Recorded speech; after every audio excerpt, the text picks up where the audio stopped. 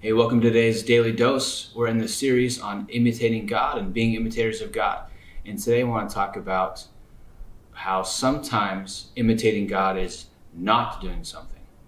In particular, yesterday we talked about how we imitate God in speaking, but here I want to talk about how we imitate God in not speaking. In fact, in being silent. Ecclesiastes 3:7 says there's a time to be silent and there's a time to speak.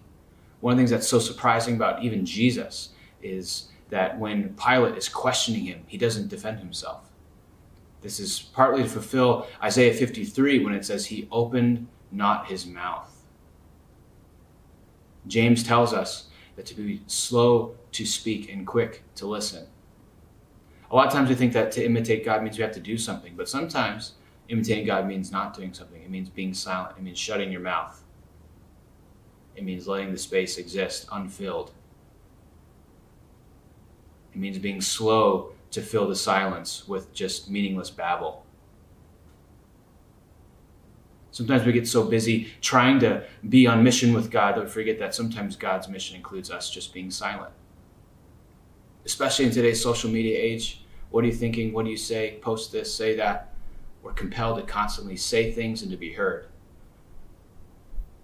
But one of the things we have to include in our toolbox when it comes to imitating God is that we'd be a silent people from time to time.